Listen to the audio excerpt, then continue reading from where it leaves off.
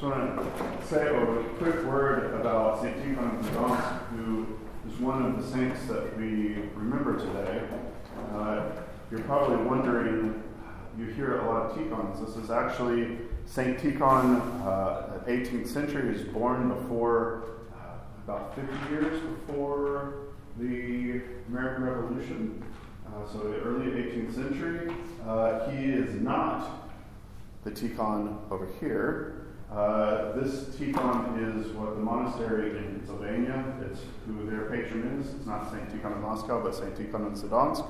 And St. Tikhon of Moscow is also, this saint is the patron for our Metropolitan Tikhon, just because some disambiguation, as Wiki would have it, as to who the Tikhons are. We have two commemorations today, Tikhon and Maximus the Confessor.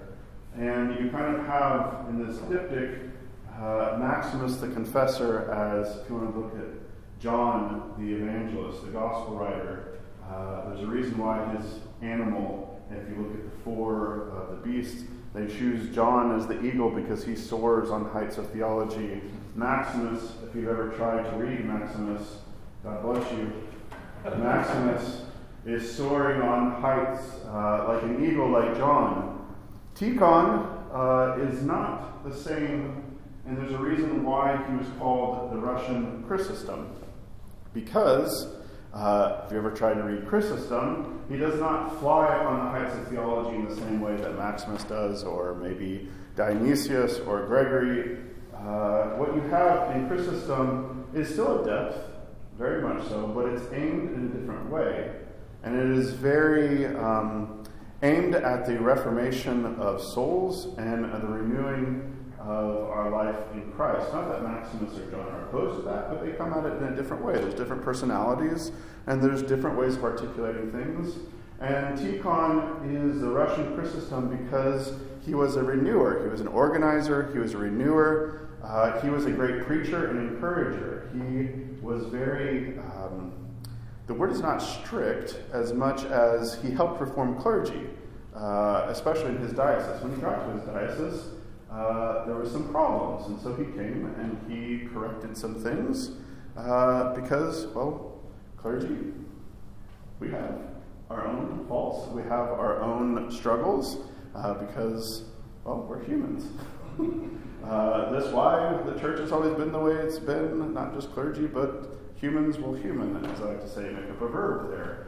But with Tikhon, you have one, he was known even as he would do reform, or he would preach the life of St. Tikhon. You can go read it on OCA's website, was that he was very strict with himself, fasting, keeping vigil, the things that we sang about in the hymns, but he was lenient. He was pastoral with those that he was working for, always trying to look for the reformation of the soul, for the changing of our desire from things earthly, concerned about what's going on, all the hubbub, to the heavenly.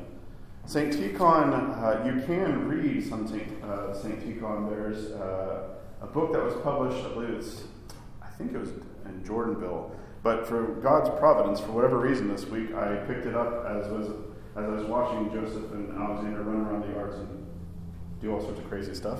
I sat down with St. Tikhon of Gdansk. It was just random. And just to be reminded, he writes very specific things. It's like reading the end of one of the epistles of Paul. Paul flying through the heights of theology at the beginning of Ephesians or Colossians, and at the end he's telling people, don't be angry. Don't do this. You know, your employer, you should do what your employer asks you to do, you know. I mean, very basic household codes is what you would call it in the ancient world. And St. Tikhon, in what we have translated to English, at least for us, this is part of what he does. Husbands, you should act like this, in imitation of Christ. Wives, you should act like this. Children, these are your duties and responsibilities. Employers, employees, etc. He's the Russian Chrysostom, and he represents, I think, what many of us find if Maximus or Gregor Nyssa are flying through the heights, and for some that is their bread and butter. That's where they get the sustenance. And others need a Russian Chrysostom. or they need a Theophan the Recluse, or they need a St. Ignatius Brontinov. They need some of the more modern Russians or even Greek writers who can simplify things and just say, if you want to follow Jesus Christ, do this thing. Try to love people. Try to forgive people. Read the scriptures. You will encounter God there. Come to church. Make your confession. Keep the feast days. All of these basic things. Remind yourself of the coming judgment. If you read Tikhon, you will be refreshed in the basics. Because as much as there's the heights of theology, those heights, and this is a quote from St. Maximus, theology without praxis, theology without actual practice is the theology of demons. So as much as we may want to soar, we have to do all the basics. You don't win basketball games or football games by getting lost in theories about, which great team in the past did what. You actually have to learn how to dribble the ball, pass it, make how you're going to get people blocked, and then set somebody up for the shot. And it's the basics. And what do you do in practices? You do basics over and over again.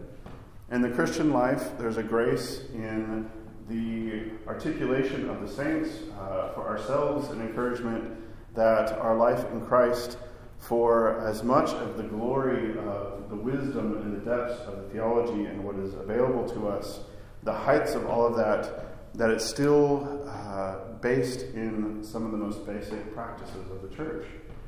You don't get to those places, or you don't enjoy those things without the practice of the basic following and keeping of the commandments. And someone like St. Tikhon was a great articulator of that, a great renewer of the church in Russia at his time. Well, through the prayers of St. Tikhon and St. Maximus, may we strive ever to keep Christ's commandments so that we may be able to see God in the purity of heart. Amen. Amen. Weekend